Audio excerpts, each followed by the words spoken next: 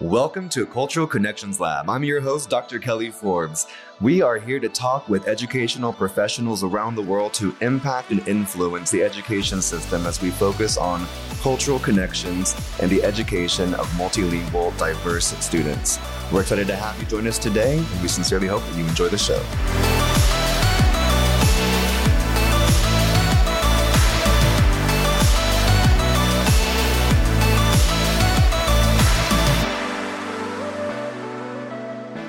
Are you ready to take your school district to new heights? Introducing EduSkills, the leading software as a service platform for Title III and multilingual support in education. At EduSkills, we understand the importance of equitable education and empowering multilingual learners to thrive in today's classrooms. Our cutting-edge technology provides school districts across the nation with the tools they need to enhance language acquisition, foster inclusivity, and improve academic outcomes. With seamless implementation and comprehensive support, EduSkills ensures a smooth transition for your district, empowering educators to provide targeted instruction and personalized support. So why wait? Unlock the potential of your school district today with EduSkills. Visit our website at eduskillsllc.com or call us now at 405-879-9898 to schedule a demo. EduSkills, transforming education one student at a time.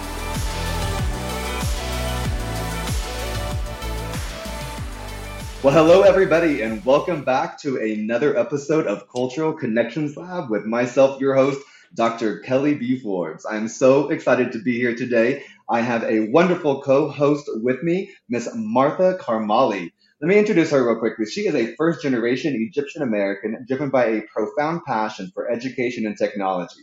Having obtained a master's degree in education and currently pursuing an MBA, she possesses a strong academic foundation to support her journey in today's corporate world. Growing up bilingual, fluent in both Arabic and English, she experienced the enriching blend of diverse cultures and communication skills from an early age. This multicultural background has fueled her desire to make a meaningful impact in the education space. Beyond her career, she is profoundly motivated by the belief that education has the power to transform lives and societies. And that is a relief. Yes, so thank you, Martha, for that. With an unwavering commitment to the advancement of education and edtech, she aspires to leave a lasting impact on future generations, revolutionizing the landscape of learning and preparing the world for a brighter future. It is truly my honor and privilege to have you with me today and with all of us. Thank you so much for being our co-host today. Yeah, awesome. Thank you, Kelly. I'm really excited to be here. Me too. And I also have the honor and privilege to introduce our guest today. We have our mutual friend here, correct? We're so excited to have our friend Louise El Yaafouri. She is a highly accomplished educator and the owner of Diversified Consulting, which is a prominent firm dedicating to empowering clients and their service to culturally diverse, linguistically diverse, and trauma-impacted communities. With an extensive background in education, Louise has authored numerous education-related feature articles and is excited about the release of her latest book, which is called Restoring Students' Innate Power, Trauma Responsive Strategies for Multilingual Learners, which was just published recently in 2022. Through her consulting firm Diversified, Louise and her team offer specialized services that foster culturally responsive, trauma-informed, and linguistically affirmative learning and workspaces. Their expertise extends to addressing the unique socioacademic needs of refugee and immigrant youth, making a significant impact on hundreds of learners and staff across various schools and organizations. Diversified's comprehensive solutions include asset-based consultancy, action-oriented recommendations, interactive professional development workshops, year-long staff support partnerships, Title III and OCR program evaluations and compliance resolution, targeting content curation, workplace diversity, equity, and inclusion training. Her passion for education and advocacy extends beyond her consulting work. She is a sought-after speaker and facilitator for keynotes and professional development sessions, both domestically and internationally. Furthermore, Louise actively serves on the boards of the United Nations Association Denver and New America Schools. She has been a newcomer, classroom teacher, also has been recognized with several awards, including the Rodell Exemplary Educator, Distinguished Teacher Acknowledgement from Denver Public Schools, Mile High Teacher Distinction, and Professional Fulbright Educator Recognition. If you want to get in contact with Louise, you can get her at Yaafouri, which is at Elyaafoure, because she's active on Twitter, and also at the website Louise at diversified.com. That is LOUISE at DIVERSIFI-ED.com. We will have those links for you in the description of today's podcast. That is a big introduction, but my goodness, the reason why I have all that in there is because I am so honored and in awe just to get to be here with you and your background. And I'm just so excited. And I want everyone to know of everything that you've been involved in, because what you're about to share with us today is of the utmost importance. And this is coming from a valid, reliable source and an amazing person and human. Louise, thank you for being here today. Thanks, Kelly. That was quite the introduction. It's really an honor to be here and share this space with you. Well, I feel the exact same way. So I'm excited that you all are here today. You all, through your earlier conversation, brought this to light for me. And I receive, just for our listeners, so you know, I sign up for almost everything possible to receive information from around the globe, and especially within the United States about what's going on with our education system. I don't know how I've missed this. I truly have no idea what has been going on, but also life is busy. So I'm glad that you're going to be here with us today, because it seems like we are about to have potentially a lot of funds cut in our federal program system that specifically helps support our diverse, emergent, multilingual students and families. What's going on here? Martha, I know that you had kind of brought this to the forefront to me through our email exchange. Help me out. Yeah. What's happening? It sounds like a code red emergency. I think we're not trying to make people panic. I think that you're right. This conversation and this idea kind of came from Louise, sharing some of her knowledge and what's happening in the landscape. And for me, I grew up bilingual, but not really up to date on the policies. And sometimes it's hard to understand. And Louise just does such a good job of breaking it down. Like, this is what's happening. This is how it's going to impact things. So this conversation started when I initially received correspondence via TESOL, letting us know of a bill that had advanced last week through the House and Senate that was going to the full House Appropriations Committee. And it was really looking at cutting some pretty critical educational funding. So that looked at cuts of what I have on notes here, $14.7 billion below the fiscal year 2023.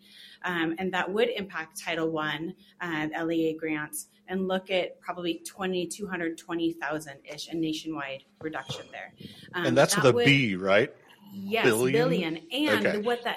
That's significant because Title I, of course, is kind of under that umbrella of Title III, and that would look to eliminate most or all funding for English language learners with a cut of a projected $890 million. Eliminates funding for Title II. There's some other cuts here. One that stands out to me in particular is $35 million, a 30% reduction in the Department of Education's Office for Civil Rights. Mm-hmm. So that is really notable when we're talking about our newcomers, our multilingual learners, our DACA students. So those are the projected cuts that we have now. Again, we're not trying to fearmonger here. These are projected, and this is what is being suggested to go through. However, there's still time to get involved. So even in that email that I received, there is a link to be able to take action. And so what they recommend is contacting your senator, your House of Representatives, whoever it is that is in your neck of the woods, to make your voice heard in this, that there's still time to be able to make some change here. The other one that stood out in here was cuts of $3.3 billion from the previous fiscal year for our unaccompanied children program.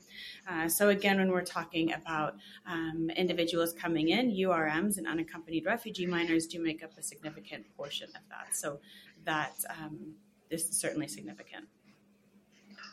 Awesome. And just for those that might not fully understand the scope, can you kind of share examples of how previous funding for our multilingual learners has positively affected students and educators in the past? Sure. So that funding is absolutely critical. It's non-negotiable when we're talking about supporting our multilingual learners. Now, the past 2 years have been kind of an interesting spot in that schools and districts in general have more money than we've ever had to be able to use for these programmings if you have had a Ukrainian student or an Afghan student. So if you've had either of those individuals, you have received funding, or your district has received funding.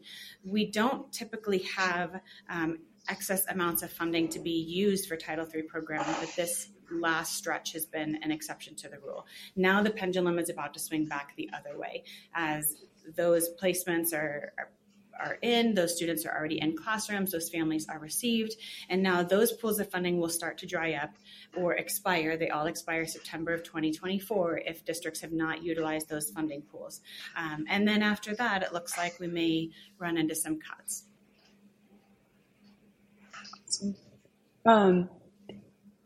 Kelly, did you want to take the next question? No, that's fine.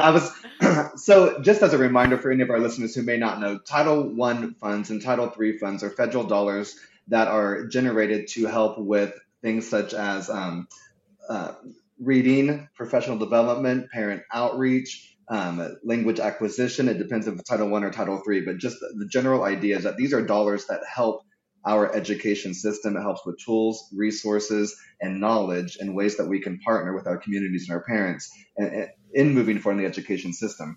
What is so concerning to me is that from my experience in education, there's already a lack of awareness of cultural and linguistic needs for our diverse students, especially with our multilingual students, because it's both right there, right? You have the academic side, then you have the English language acquisition side, while still maintaining and building upon your first, second, or however many language you bring to the forefront.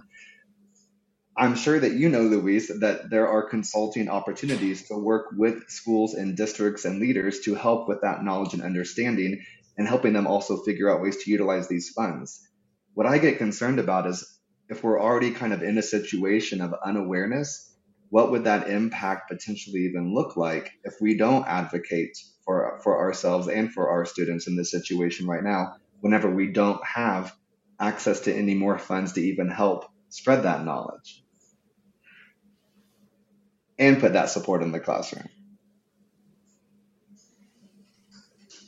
What are the potential impacts to this? I think they're massive. I mean, if we think about multilingual learners being the fastest growing population of U.S. students, then it's impossible to have these conversations without also taking Title I and Title III into account. We can't move forward without those pieces in place.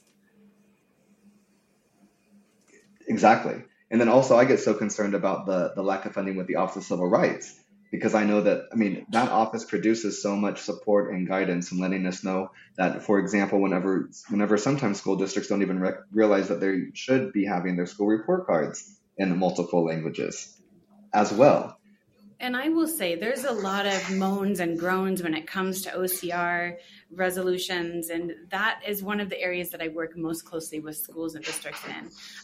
But I will say the most robust programs and states that are working actively in multilingual education their process has usually been the outcome of one of those resolutions, that they've really had to go back to the drawing table, figure out what's working, figure out what's not, figure out gaps. And those states, those schools make some really magnificent strides because they're forced to go back in and think about it. Iowa comes to mind, Michigan, Minnesota, both. There are a lot of states that they're here in Oklahoma. In schools in general as well. Tulsa, that have had a quote unquote ding, but then because of that have had to go back in and reevaluate and listen to a diverse group of stakeholders and figure out what's working, what's best for their families, and what's not. Well, and then part of that goes hand in hand. And then Martha, I want to get your insight too. But then I think about, okay, like the districts that know and are trying, it's not that.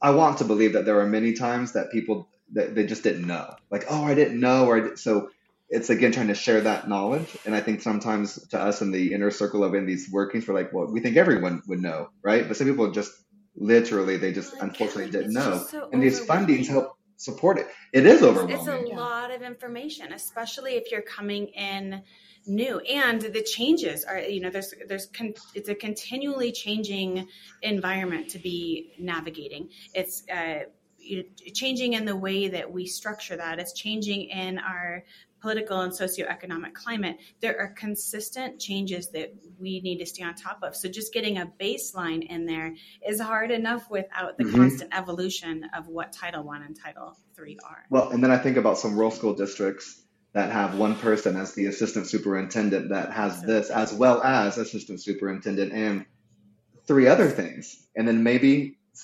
seriously, then they drive the bus later. Absolutely. How do you keep up with that? Martha, what are your thoughts about all this? Yeah, so a few things kind of stand out to me. I think the first one, especially growing up first generation, my parents immigrated from Egypt in the 70s, barely got through high school, didn't know the language here. And I just remember, kind of the pressure from an early age to go to school, understand what's happening in school, take that back home, translate it into a different language so that my parents are kind of up to date on what's going on. And then, forget it if there's paperwork involved. If there's paperwork involved, that's, a 5 or 6 year old kind of sitting down trying to read it or trying to recap to their parents, like, okay, this is what my teacher said in the classroom. This is what this form is saying. This is what you're signing, kind of thing. And all of that to me, obviously, hopefully we're pushing towards better support there, but accessibility is huge, right? So, okay, Louise gets this email. She kind of shares it with me. I read through it and I'm still like, I've been in the education space. Like, this isn't because, I'm not in the space and I just don't know, but I'm like, what does this mean? Like, breaking it down and making it understandable is it's a different part of accessibility that I feel like doesn't always get touched on, right? It's not just, is that information available, but like, what does it mean? So that's really one of the biggest things I wanted to discuss with Louise. But yeah. You made a great point about bringing that information home and working with your parents, and especially if it's paperwork. We had 2 summer cohorts over the summer, obviously. And we had teams of teachers from all over the US. And one of the questions was about this, around this accessibility and problem solving. And one of the issues that came up was specific, if I can get it out, specifically with our Afghan parents. And so our Afghan moms in particular were being asked to sign pieces of paper. And the realization was that the moms were not, it wasn't just that they weren't aware of what they were signing, which is not allowable as an OCR item to begin with, but that there were some challenges in writing their names, and so figuring out if you can, just taking a step back and recognizing that under the Taliban regime that these women were not afforded the luxury of education. And so coming here and saying, well, sign your name, and that presented a challenge. So this group was a team of 3 individuals, had gone back to their administration, and they were able to use some of the Title III funds to have a problem solving, a brainstorming session where they could bring in multiple ways and creativity of working around this so that they could find ways to make this more accessible for those parents in particular. And they're still working on that now, and I'm excited to see what they bring up. But they were able to use Title III funds because it is related to parent engagement. And I, to be clear, cannot stand the term LEP, which stands for Limited English Proficiency, because our students are not limited and our parents are not limited. So when I say that, keep in mind that I'm using that because that's the language, the working language that we have.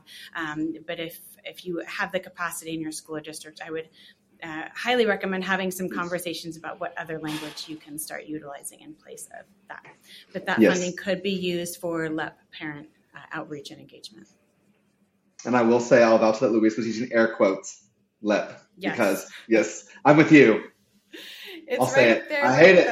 I hate it. I don't English want to hear it. learner, which centers English in the conversation. And I'm so grateful to see so many schools moving toward things like multilingual learner or parents of another language other than English, or whatever they may be working toward that isn't diminishing from the outset. And I love that perspective that you just brought across again the screen right to us, because it's a constant reminder to always be thinking about that. And so I appreciate you reminding all of us. It's true. I was just in a meeting this morning, and with that same conversation, someone asked, why did it change? And I was like, well, sometimes it never should have been. But let's apart from that. And sometimes it is the working language that we have. And so I understand that in order to have a conversation that everyone understands, sometimes we have to lean on the language we've always known. But that doesn't mean that we can't be collectively thinking about ways to move forward. Right. That we can't evolve. A lot of times in my work, which is a lot of trauma-informed work, we lean away from the word resilience because of the way that we've seen it be sometimes weaponized against students, or seen as a have or have not quality, especially with our refugee learners, even in the same family, where say one individual from a family will produce as, again, quote unquote, resilient, while her younger brother does not. And so what does that mean? He lacks this magical thing and he's less than. So just looking at, in general, when we're working in the multilingual landscape, just having a greater awareness of the words and language we're using. We know how important language is. So just bringing more intentionality to that can be helpful.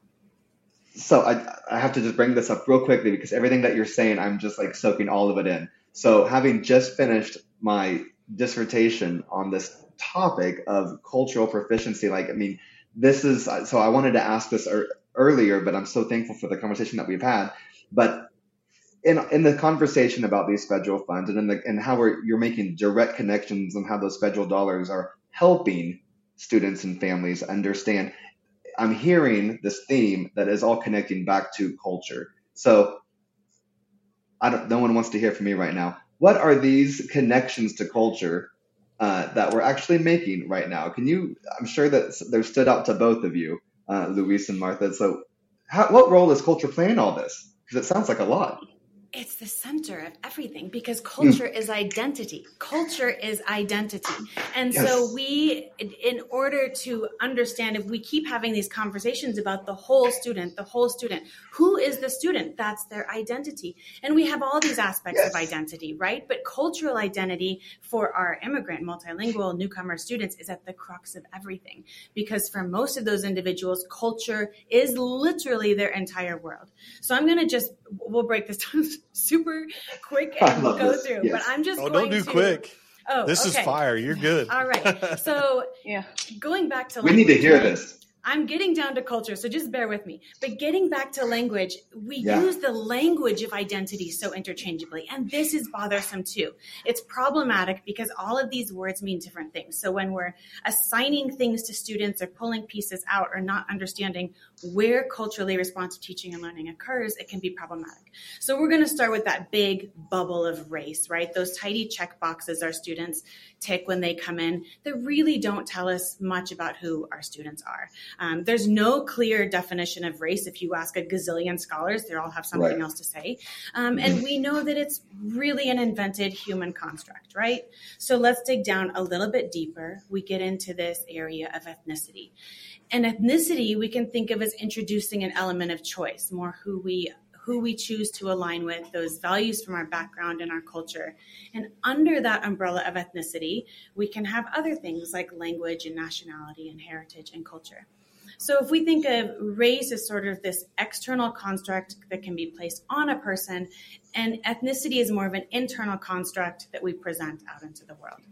Moving down, if we have race and ethnicity, we can think of nationality, which is where a person holds citizenship, right, or holds a passport, or the place where they choose to identify with as home. We have our dreamers, right, who have been here their whole lives, and they maybe say that the U.S. is their home, and they have every reason to believe that because we're under that umbrella of choice. Absolutely, this is their home, but their legal documentation might not say that. So we have to make space for that as well.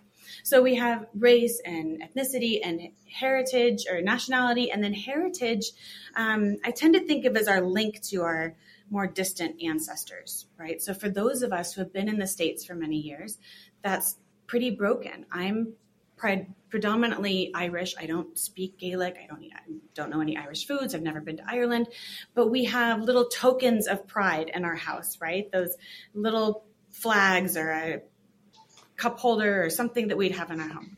For Martha, your heritage connection is really robust. It's really strong. And for many of our multilingual newcomers, that's also the case. My own children, whose father's Lebanese, they eat Lebanese foods. Arabic is their first language.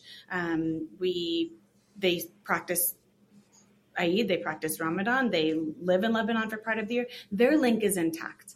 So again, for many of our multilingual newcomers, that heritage link is intact. And then finally, we've gone all this way down and we can get into this area of culture.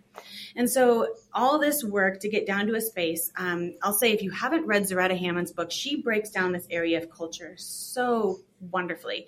It's culturally responsive teaching in the brain. Definitely a must read.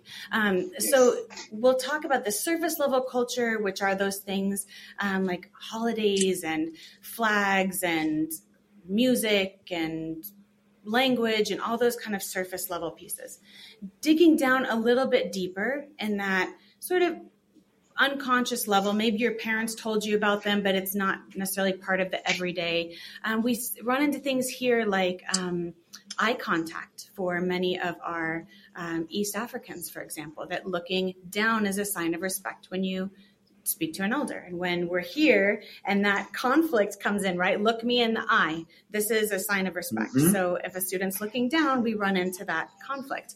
And then finally, in that deeper level, we have this collective unconscious, where these are the really deep subconscious level. This is just the way the world operates. Things like how we relate to other people, concepts of individualism versus collectivism, concepts of saving face, where how you move through the world, how you act and present, or quote unquote mistakes you make, reflect not only on yourself, but they reflect on your family members. And Martha, from another out of family, I would imagine that there's some of that in your family too that you might be able to speak with, that if you get in trouble, it can reflect on your parents, and your parents can perceive that as reflecting on the broader family name. There's a lot more responsibility to the family in that context. Yeah. So that deepest level, we've gone from race to ethnicity to nationality and heritage and culture and the layers of culture. And that deepest level is the space where culturally responsive teaching and learning occurs. Those are those culturally responsive, or those cultural reference points that we are speaking to. And so the challenge with schools is when our outgoing messages are in misalignment with those deepest level cultural references, there's going to be disconnect. So we're not suggesting that you overhaul your entire programming, but small strides to match where our students and families are can make a big difference. And I would guarantee that every educator who's listening is doing those strategies already. They may just not be aware that those are happening or how to link those together. Mm-hmm. That was a really long answer to that. No, that's absolutely amazing. Yeah, I was going to say, Louise. Yeah, go ahead. I mean, I think about, teachers who have done project-based learning, and that would speak to like a wander and explore. Teachers who have done things like numbered heads, where the responsibility isn't on one student to raise their hand. That speaks to saving face. Classroom jobs, or helpfulness, or working toward a big project your class can do together. That all speaks to values of collectivism. So we're already doing all of these things. We're not asking teachers to add more things to their plates. We're just saying you already have the tools. You are already an expert. So how can you take what you already know and plug it in to fit your students and where they're coming from a little bit better? Yeah, that's awesome. Louise, I've never heard anyone kind of explain that the way you have. So I feel like I just learned a whole lot in that little, you need your own TED Talk here is what I'm trying to say. No, that's awesome. And just kind of emphasizing too that whenever our education system, whenever it's not aligned with the culture, with why that child is maybe responding the way they are or why they're not, I've heard my entire life, okay, kids are resilient, they'll adapt, they'll figure it out. And while there may be some sort of truth to that, it still impacts people. Like it impacted me, right? Like I understood that, okay, this is a culture and this is the way that American schools are. And I was a filter to my parents, and I couldn't necessarily have the emotions that I wanted to have, right? Because my parents wouldn't understand, or because my teacher wouldn't understand. And that's a really it's a very hard way to navigate your life as a child. And I think that just being able to support, bringing awareness to that and being able to support a child at, I don't know what I'm trying to say, but like at the most basic level, you know what I'm saying? At the most basic level, that can be life changing. And I don't know that everyone truly understands that. I don't know that everyone understands the road, that a multilingual child is navigating. It's a lot more pressure. It's a lot more emotional. It's a much bigger emotional intelligence at a much younger age. Yeah. So I don't know where I was trying to go with that, but I think it's important. The alignment, I think that's hugely important. What a great way to say that about just the heightened level of emotional and that awareness at an early age. What you're speaking to makes me think of what we would call identity integration. And it's this idea that a person's two or more cultures can be compatible, that they can live together, that they can coexist. And research shows us that when an individual has achieved identity integration, that there are decreased risks for mental health concerns and suicide, and increased risk for prosocial behaviors. And the benefits to that are amazing. And when we don't have that, we see also that can create a lot of problems. One thing that just absolutely fascinates me about the idea of culture is that it can be picked up or set down by any person at any time, right? And to illustrate this, maybe thinking about, I have gone through every culture there is in my search to find myself. So I can name a few here. You have cowboy culture, you have hip hop culture, you have deadhead culture, you have book nerd culture. You can pick up any of these. You can choose to pick up. Now that also gets into some gray area. Let's go back to hip hop culture, where we can start to lean into things like appropriation, right? Where we have to start considering which piece is tipping over past appreciation and into appropriation. So when we think about picking up and setting down culture, that's something else to keep in mind.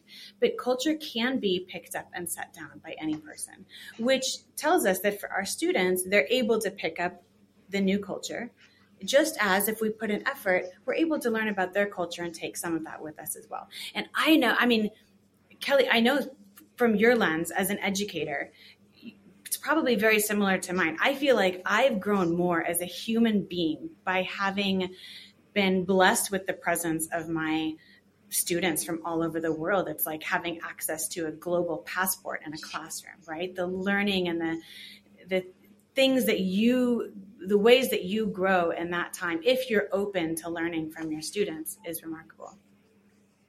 I will definitely echo that 1000%. I began in around 2008. I was an alternatively certified teacher. I was in the same year. Oh my gosh! I had the best classroom and the best experience. And to be completely frank, the most favorite position I've held of employment ever was being a 6th through 8th grade newcomer teacher. Yes. And the class represented 7 countries and 8 different languages. And just to speak to your point, I talk about them, I think, in almost every podcast at some point. I just remember them. For sure. I have their pictures up. They're just like that group, Anyhow, but I told the principal one time, I said, if you ever come down to my classroom and you see me and I'm not teaching, it's because I'm not. I'm just learning. And it was because once a week we had a dedicated time where I would sit down and in any mode that we could communicate through technology, through acting, through their friend that spoke English maybe a little bit more to, tell me, or since I know Spanish, then I would try to help everyone understand. So we would, use sheltered instruction. I guess maybe there was more teaching going on than what I thought, but point is that it was time for me to sit because I wanted to learn from them. Some days we just cried. And remember, they're newcomer students, 6th, 7th, and 8th graders, all in one room, 7 countries, 8 different languages. Chin and Karen were the 2 different languages from Myanmar. So we had all this culture. We had one expectation, and that was just respect. Because if we could just start from, and be there, because there were different religions, cultures, backgrounds, food, taste, school, education. Did I not have your experience coming to America, why you're here, not just people that came here because they, wanted to, but because they had to, or because they were also refugee students. They had all these different layers. I don't have those experiences myself, but I am so thankful, honestly, every single day, because that was my first year teaching. It set me off. Like, they gave me the best platform to try to become the most culturally competent and proficient educator possible. But what they also taught me is how to learn more about myself, how to look inside of myself first so I can be the best version of me on the outside for everyone else, especially whenever you're working with children. It says a lot about your teaching style and your willingness to build a space that's full of trust and predictability and routine and those things that we know are so important for newcomer students and all students, because there's no way that I think those conversations probably would have been had if that wasn't the case. Well, I think, to be honest, I was in show business. Like, I was dancing on a Royal Caribbean cruise line as a singer and dancer whenever I got into education by accident as a permanent substitute. So, whenever you're in front of an audience, you just perform, So I was like, so everything that we did was hands-on. Like, I didn't know what I was doing at the time, because you don't even have to be technically certified in this content area, ESL. I'm doing air quotes, listeners, right. for Oklahoma certification to even be an quote unquote, again, ESL teacher. So, anyone could just kind of have that job, which is, I look back, I'm like, that's insane. Like, you need to know so much. I like I like where we're going with all this, but that federal funding, like, that helped support training for me to get even better at what I was doing. Yes. But whenever I was just in front of an audience, I was trying to perform and trying to learn from them so we could all work together. Little did I know I was receiving the highest level of education that I'll ever receive in my life. It was not my doctoral degree. I'm thankful for that. My highest level of education came from 6th through 8th grade students. Yeah. I 100% believe that. Yeah. So I was kind of hoping to ask both Kelly and Louise, just because I think you guys are way more involved and see the landscape a bit more. Obviously, our multilingual landscape has changed from when I was growing up in school. So could you guys tell us a little bit about how it's been changing, how it's been evolving, and where you kind of hope to see it going? All right, Kelly, let's go back to 2008. Here we go. So Here we go. 2008 was fun. 2008 was like, I also come from a theater and dance background. Maybe that's why. We just came straight in, like, we're doing it. Okay, I don't, guys. See, Louise, I'm like you. I'm just like passionate, got to say it and get into it. Yeah. Because if you weren't around in 2007, 2008, so I came on board the first, it was the inaugural year of Placebridge Academy, which is Denver's refugee magnet school, and came on board as a newcomer teacher. I went back to college late because I was busy dancing, doing other professional things. So I came back to school late, graduated at almost 30, came into the classroom, and I can't tell you how vastly underprepared I was for what I just walked into. There was, if you were recently graduated, or if you just did a master's in culturally and linguistically fantastic, because let me tell you, none of this was going on in 2000. We were winging it, and it was great, and it was wonderful. And I'll tell you what I loved the most is I wouldn't say lack of oversight is really the terrible choice of words, but there was a freedom in the way that we were able to go about working with students. That's great. Gosh. But there's also, I really understand the need for some structure and being able to, build some consistency across the school. But the freedom that we had was fantastic. It was also a curse that there were almost no resources. So in my classroom, for example, we had the regular grade level textbooks, and I also had a 6th grade class, and they were giving them like 1st grade books about fuzzy ducks. And I'm like, they don't want to learn about fuzzy ducks. They're freaking 6th graders. This is not a solution here. But we were doing our best. Now, when I tell you that I really, it just sits on my heart that I probably just really failed a lot of kids in those first couple years. But we also, like you said, Kelly, there was trust, there was learning, there were things going on. And those are also my best teaching years. Those are the ones that keep me in the world of education. It's those, we're going to figure this out together, guys, because we are in it. And, you made a comment about the Burmese speakers. And that first year I had 6 kids on my roster from Burma. I was like, this is great. This is fabulous. I'm going to put them all at a table. They're going to be besties. We're going to just sit down and everything's going to be wonderful. Lo and behold, my friend, because we had a Burmese speaker, Kareni, Chin, and these folks are literally, at physical war with each other at home. Yeah. So I'm just let's I didn't know, right? And be besties. Here's your glue stick. And it was not a thing. So the thing, and then, the Thai kids who were born in Burma, but they're raised in the camps in Thailand, and they had a completely different dynamic and didn't want anything to do with the Burmese kids. And it was a thing, but it's those sorts of, because of those situations, you are forced to jump in and really start to understand more of what's going on. We're seeing the same thing now, right? We have our Afghan students, and I will make a disclaimer here. I'm saying Afghan. So I hear a lot of folks say Afghani.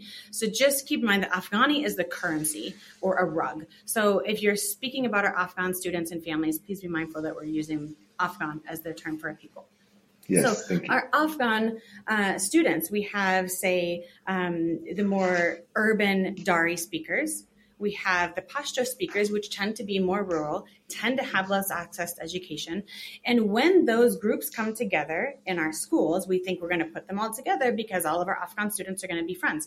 Again, there are decades and decades and decades of conflict. So sitting them at the lunchroom table together is not going to solve that and can probably make a lot of things worse. So we're seeing a lot of conflict now between those groups, or say our Afghan students who are Tajik speakers who are in a whole different dynamic. So we're seeing the same thing play out today. And because of that, we're forced to dig in and figure out a little bit more about, okay, how do we better understand these students and not go into this so blindly so that we can reduce some of those conflicts and barriers at the outset instead of going in retroactively to fix the situation. So how can we go about that? So it all comes back. To your point, Martha, we've come really, really far. But like I said, in this case, there are still gaps, and there always will be, because cultures are new. These cultures are new to us. So there's more learning. And when we become stuck in the rut of we know what's best for our families because this is the way it's done here, and this is the quote unquote American way of doing school, then we're losing out. We're losing out in a lot of ways, but more importantly, our kids are losing out. So curriculum has come much further. Representation in our curriculum has come much further. If you haven't had a chance, if you're an educator and haven't had a chance to utilize, they're called the Cultural Curriculum Scorecards. It's Leah Peoples is the originator, and I can leave a link to there, but you can go through your own curriculum. And I use this in my classroom library. It's from New York University. And I have found some gaping holes in my own curriculum, some not related at all to newcomers. The holes in my classroom and home curriculum both had to do with gaps in my LGBTQIA+ and inability disability. So those were my areas. I had all kinds of books on all different cultures, but I had like one on inability disability. So those are some areas that I'm personally working to build out. So if you have not had a chance to utilize those scorecards, it does help if you're reviewing, especially purchasing new curriculum, to see what kinds of representation is showing up in that curriculum, how diverse the authorship is in there, to make sure that students are seeing themselves reflected back at them in their texts, right? Mm-hmm. Yeah, that's good. Kelly, what about you? Well, I mean, I'll just say copy and paste to what Louise just said because it was all Kelly's the a same thing. bandwagoner. I don't know. Well, you know, what's funny is I was like, we've had such similar experiences because whenever there were students that came from the same country, you don't know until you experience it. You're in that situation because, you know, I thought, well, if you're from Myanmar, but then, you know, you reflect back on it and you think, well, even if you, so whenever I taught in Thailand, for example, just because you had two quote unquote, you know, United States Americans together, that didn't mean we were just going to get along or necessarily, right? Guess what? Even speak the same language. Yes. Ooh, like Yeah. what about that, right? Though, you know, and so it's funny how we can be so quick to do something because again, we go back to like the beginning of this conversation, we check all those boxes for categorization purposes, how we departmentalize and just put you over here, but we never expect that or want that for ourselves. Yeah. So I think that's a real interesting thing that I know that even I have to remind myself of daily in all the cultures in which I work. And so I want to say thank you also for even, you know, mentioning that. And I pulled up these cards on my other screen over here. So I'm excited to look at these cultural connections cards. I'm excited about that. But then you brought up also like the gaps that you were able to identify. So thanks for being vulnerable and being human here with us because this is, like I always say, Planet Fitness judgment-free zone right here, okay? So we just get to like share with each other and learn from each other because if we don't expose ourselves, we don't know what we don't know. And there is a culture in the LGBTQ community, but there's also, so culture, I guess my point is not just based on geographical location. No, and that's You what were we're also, saying. It's, you can move into right. those communities, you can pick them up, and because you've been a part of that community, you know certain language, certain body gestures, certain inside It's a jokes, different language in things. English still. Yes. So there are certain things that you'll know that the rest of us won't because you have now moved into that culture. And if you've been able to have that sense of identity integration, then you can still be a part of that culture and a part of the culture you grew up in. And sometimes those cultures don't match up at all, right? They don't even get along. And so you have to learn how to navigate, that's where we get into code switching too, right? That you have to learn kind of what face to put on and how to move into each culture and come back out again. So, you know, through all of this, what I'm realizing is that the reason why I think that I'm just, again, so incredibly grateful for the opportunity that I had is that I was just able to be exposed to all of this. Like you said, we just had to jump into it, you know, because of our students. They were right there. Absolutely. I want everyone to have that opportunity because it's fun. You get to learn more about yourself. We did have a lot of room for creativity, which was great. The grocery store down the street from the school always knew me because I would come in the same day during my plan period to go get materials for our next science project. Because it just did hands-on activities so we could all participate. But because I was able to be immersed in those cultures within the four walls, I always said that being on the cruise ship was great, but I traveled more culture within four walls than I ever did on the ocean, you know, because you got to learn so much. How do we, and even maybe connecting this back to these title funds, utilizing them this following year for educators, how can we give ideas in different ways to our teacher friends and leaders to use this funding or to advocate for the utilization of this funding to focus on what we've identified as the core of what we should focus on, which is culture overall, to help academic excellence at the same time? Absolutely. So a couple of things here. One, I would always keep our trauma-informed moves in there. If we have a pool for funding, it's a consistent area for growth. And I will say that there's a lot of siloing going on in our ML world, right? We're always kind of on the outskirts of things. But theoretically, multilingual instruction should overlap with trauma-informed instruction, should overlap with culturally responsive teaching. And so we have this sort of triple Venn diagram, right? In my view, at the sweet spot, at the very center of all of those things is universal design for learning. That's the sweet spot. So if we can, and if you're not familiar with UDL or Universal Design for Learning, that is an area that I would suggest looking into, because if you apply some of your funding into training and development in that area, what UDL does essentially is reduce or eliminate barriers at the outset, so that all students have access to learning. So this is great for MLs because your curriculum might not necessarily be designed for MLs, but if you use a universal design concept, you scan for barriers before you start, and then you work to erase or eliminate those barriers at the beginning. We think this is a lot of extra work, but it's not. It's actually far less work, because if you're in the ML world, you're used to making modifications left and right. You're trained to modify. But universal design for learning takes that off. So instead of modifying, giving a modification here and a modification here and a modification here, we are just eliminating those barriers again at the outset. So universal design for learning really started in gaming and then moved over to building design. It's universal design. It moved into learning after. And if we think even about buildings, we think about a ramp that is designed clearly with one demographic in mind. It's designed to increase accessibility for folks who have a physical limitation. But who else might use that ramp, right? Somebody who has a temporary disability, a mom pushing a stroller, a toddler learning to walk and can't do the stairs yet, someone who needs to tie their dog up outside, a skateboarder. It's creating pathways for all kinds of people to move into that building at the outset. So that's created when the building's being built. So UDL is really, again, if you haven't looked into it, and I'm happy if you want to reach out, I'll share more, but that would be an area that I would definitely focus funding or development in, is universal design for learning. I will say also, one of the challenges we run into in multilingual education is bringing on content level or content teachers. So again, when we're siloed out, we have kind of the English language teachers or the ELD teachers in this bubble, and that's what they do. And then we have content teachers, not all, for those of you who are out doing your thing, thank you. But some content teachers are like, I got my thing, it's not broken, it doesn't need to be fixed, and I'm just cruising along.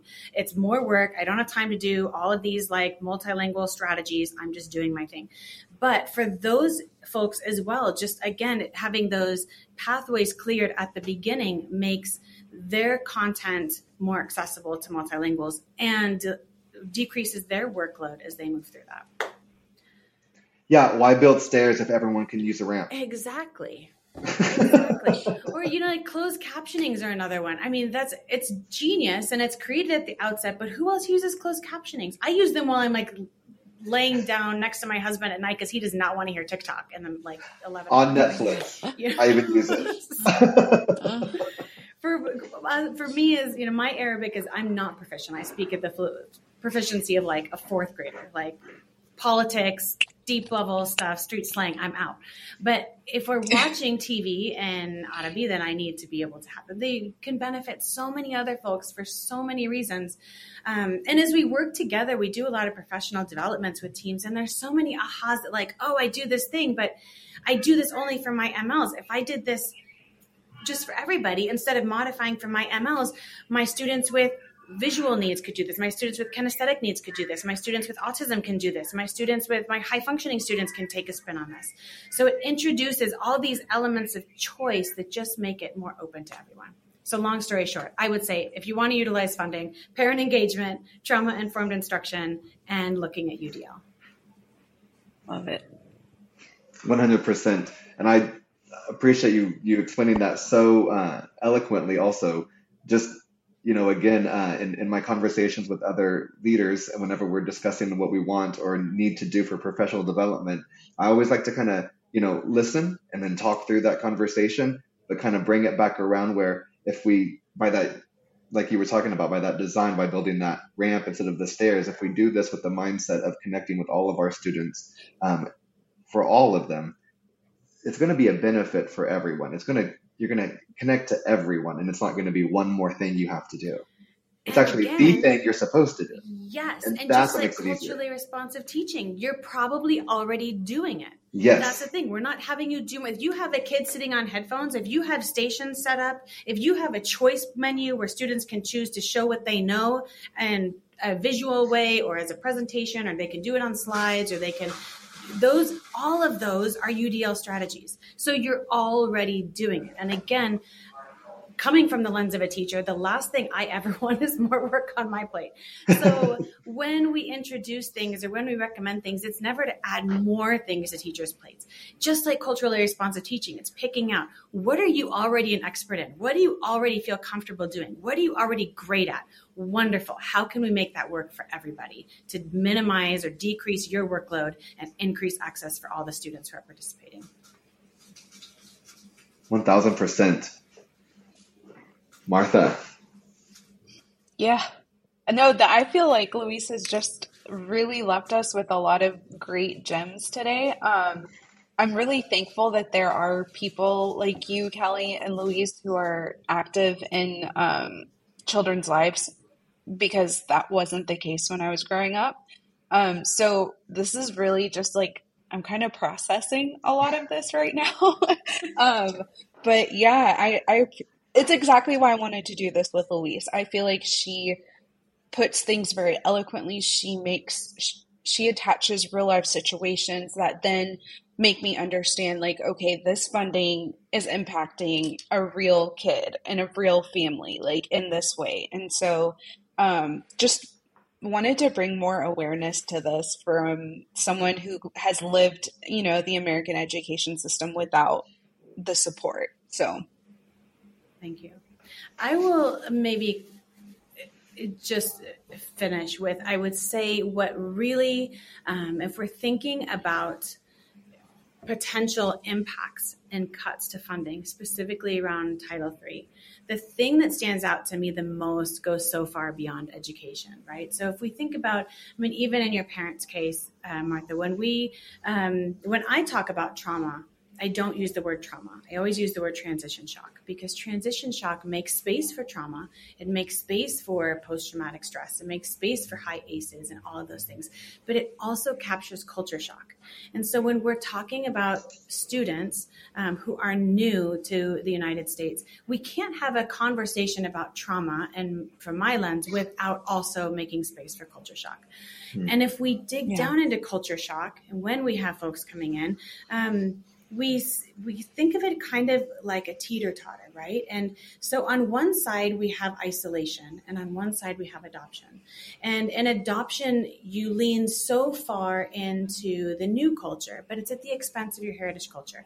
And remember, we want that identity integration, right? So if you lean all the way in, you are dressing, talking, acting, you're refusing to speak your heritage language, you're pushing away. We have a lot of conflicts with parents here, where especially teens are pushing back against their parents. Many of our older folks fall into isolation, where they lean so far into their heritage culture at the expense of the new one. And then it's really hard to make a home and make a space and feel connected. And so in both of those areas, we can have negative outcomes. What we're really aiming for is this kind of balance spot on the teeter-totter, which we can think of as the place of integration. And so Title III funding helps that, with all of the vast things that it provides, help students find that place of integration where they can make sense of their L1 and L2, their C1 and C2 plus, that they can see the good and bad in both, and that they can be a part of both in a pro-social way. So when we're thinking about long-term impacts on our community, what happens to these students after they leave our schools? If we haven't helped students reach a pro-social place where they can be an active, integrated part into our communities, where they can be business owners and be workers and be entrepreneurs and be innovative thinkers, then that creates problems not right now. It creates problems in our communities in the future. So when we have these Title III funding cuts, which cut parent integration, we're going to start seeing it, which cut language skills, which cut trauma-informed learning, then we're seeing that teeter-totter bouncing all over the place, and it is more and more challenging to reach that spot of integration. And that, to me, is the real challenge when we talk about cuts. It's not learning English right now, because they will. It's what happens after they leave our classrooms. Yeah, that's good. You could not have said that better. In this whole time, I just keep getting more and more passionate and more fired up. truly. And just because this is important for everyone out there that we can, great conversation, so much that we've been able to learn and take away.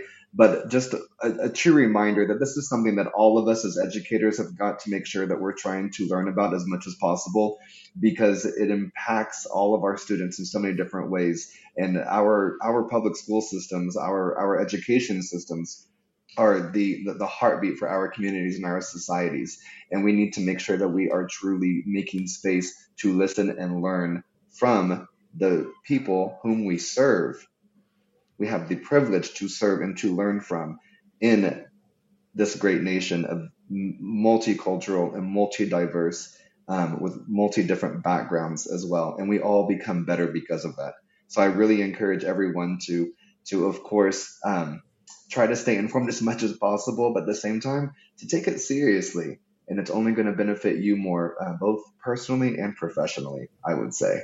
Absolutely. Any last closing thoughts anyone would like to share? This has been so much fun. Thanks for hanging out, you two. Well, honestly, I've had the best time. Martha, thank you so much for being our co-host today. It was really, really such a great time. Do you want to say anything to Louise? Yeah, thank you, Luis. Thanks for letting me kind of pick your brain about what's going on, and just breaking down the importance of this for those who are listening. Wonderful. And Louise, I just want to thank you as well so much. I told someone just the other day, the more that you learn, you basically learn just there's more that you don't know. And I'm just so grateful.